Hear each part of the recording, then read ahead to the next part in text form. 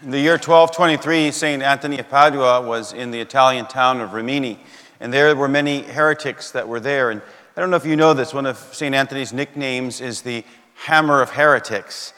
Now, really what he was, though, was a hammer of heresy, because through his preaching and sometimes his miracles, he destroyed heresy, but he saved the lives and souls of heretics who converted. So in this town of Rimini, there was in particular one man named Bonavillo who, among his other erroneous beliefs, he didn't believe in the real presence of Jesus in the Eucharist. And in fact, he challenged Anthony publicly. He said, Okay, Anthony, if this is real, let's put it to the test. I have a mule, one of my best mules. I will withhold food from my mule for 3 days. And after the 3 days, we will have you bring the Eucharist, and I'll bring food, and we'll see which one the mule goes to. So Anthony felt like he needed to take this challenge because a lot of people, their faith depended on it. He himself fasted for 3 days. And on the third day, he celebrated the holy sacrifice of the Mass. And he walked out of the church in Eucharistic procession. And Bonavillo was there, and he had withheld food from his mule for 3 days. And he walked out, and he set this basket of hay. And Anthony stood there with the Blessed Sacrament. And Bonavillo let the mule go, and guess what? He went to the Blessed Sacrament. The mule went to his knees and bowed its head. Bonavillo converted, and so did many in that town. 40 years later, there was another priest in Italy, in the town of Orvieto, who was celebrating the Mass, and he was having doubts in the real presence of Jesus. After the consecration, he lifted up the host, and the host began to bleed. And the blood went everywhere. It went on the linens, what's called the corporal. It happened to be that the Pope was living nearby, or staying nearby to the Orvieto. And so this priest took this blood-stained linen, in fact, and he told the Pope that he had been doubting, and the Pope forgave him. The Pope investigated this, and a year later, he instituted the solemnity of the most holy body and blood of the Lord. That's the feast that we celebrate today. Now, to understand this mystery, I think it's helpful to take a step back and ask what are sacraments generally, and why are sacraments generally? So, one definition that I like, and maybe all of you can remember it, is a sacrament is a sign instituted by Christ to give grace. A sign instituted by Christ to give grace. Now, the why of the sacraments is this, that you and I, as human beings, we have body and soul and spirit, right? We're not just spiritual beings. In fact, we relate to everyone else and to the whole world around us through our bodies, through our senses. And so, God wants to come to us according to our full nature. That is the why of the sacraments. Through the sacraments, material things, these signs, become vessels of God's action upon us. And this is actually an extension of the central sacrament, really, which is the invisible God in Christ becomes visible, right? The incarnation. The sacraments extend the incarnation, especially that of the Eucharist, across space and across time. Now, for each sacrament, something is chosen which is suitable, fitting for the grace that it's communicated, for the meaning and the spiritual benefit. So, for example, for baptism, what did Christ choose? Water, right? And water naturally is connected with life, with death, and with cleansing. Okay? So that shows you kind of what it does spiritually, right? Well, he chose at the Last Supper bread and wine to be the elements of the sacrament of the Eucharist. Now, it happened to be that a Passover always included that in the meal, bread and wine, right? And again, these are fitting and suitable for the grace that is given. Right? So bread is, before Jesus and after Jesus, has been, for many, many millions of people, a staple food, right?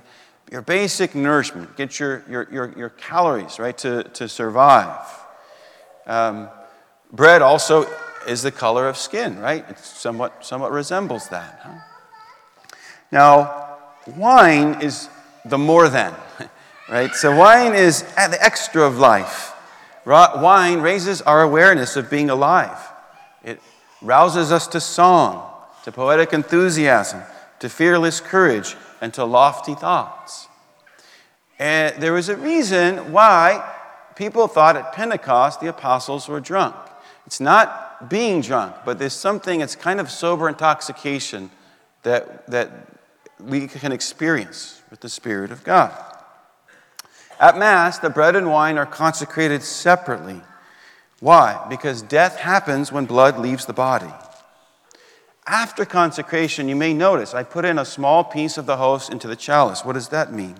It reminds us of the resurrection. I say these words quietly. May this mingling of the body and blood of our Lord Jesus Christ bring eternal life to those who receive it.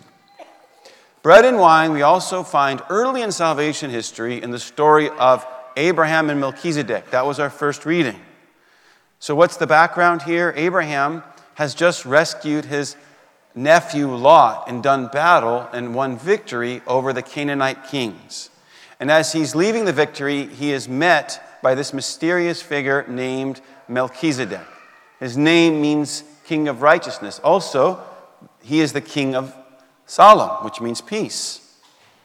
He's not just a king, though. He's also a priest, because what does he do? He offers a thanksgiving offering to Yahweh on behalf of Abraham and his victory, right? And he offers it what? Not the usual offering of an animal, which we see in the Old Testament usually. What does he offer? Bread and wine. And what does he do to Abraham? He blesses Abraham. What does Abraham do for him? He gives him 1/10 of all of his belongings. Right? The church has always understood Melchizedek as kind of a symbol or a figure of Christ. And that's why we sung in the psalm, to Christ, you are a priest forever in the line of Melchizedek. Every society offered some kind of sacrifice to the gods. Often animal, sometimes even human sacrifice. And there was a universal sense that heaven is displeased. There is something wrong. There's something broken in our relationship with the higher. We try to make it right, but we can't. This universal feature of religion points to Christ, the priest and king who offers the perfect sacrifice, which is himself. This is what makes us righteous, and this is what makes peace with God. The Eucharist is a perpetual celebration of this once-for-all sacrifice, and we get to be a part of it. We get to participate in it. God wants us to participate in our salvation. In the gospel, Jesus multiplies the bread and fish to feed the hungry crowd. He could have made bread and fish out of nothing, right, as God, but he doesn't. What does he do? He says, what do you have? Give me what you have, and then he makes more from that. He wants us to participate in our salvation. Think of bread and wine. We did not create wheat. God gave us wheat. But we have to cultivate it. And we have to process it for it to become bread. We put something of ourselves, our ingenuity, our labor, our creativity into this gift that God gave us. And it makes it more, right? Think of wine, right? We didn't invent grapes, but we cultivate them. And we process them. Whoever came up with this was brilliant, right? And fermentation and everything. Find out that they can make this drink. Right? Now think about this. So something God gives, we put something of ourselves into it. So in the Mass, what do? Now we offer this back to God. What does God do? God gives us something infinitely greater in return. Right? He transforms it into salvation and perfect life. Again, it's not just a gift we receive, but it is an action in which we participate. So all of you are supposed to participate in this offering. And when you come to Mass, by listening, by praying, by singing, by kneeling, by standing, and even more than that, we are to come and to have collected spiritually and mentally our entire life to bring to the Lord. Right? Now, one symbol of this giving back to God is the monetary donation you give. You know, Abraham gave 1/10 to God. I'll be happy if you guys give 5%, 3%, something like that even. But beyond that monetary gift and the bread and wine themselves are symbols of our works, of our joys and of our sufferings. Okay?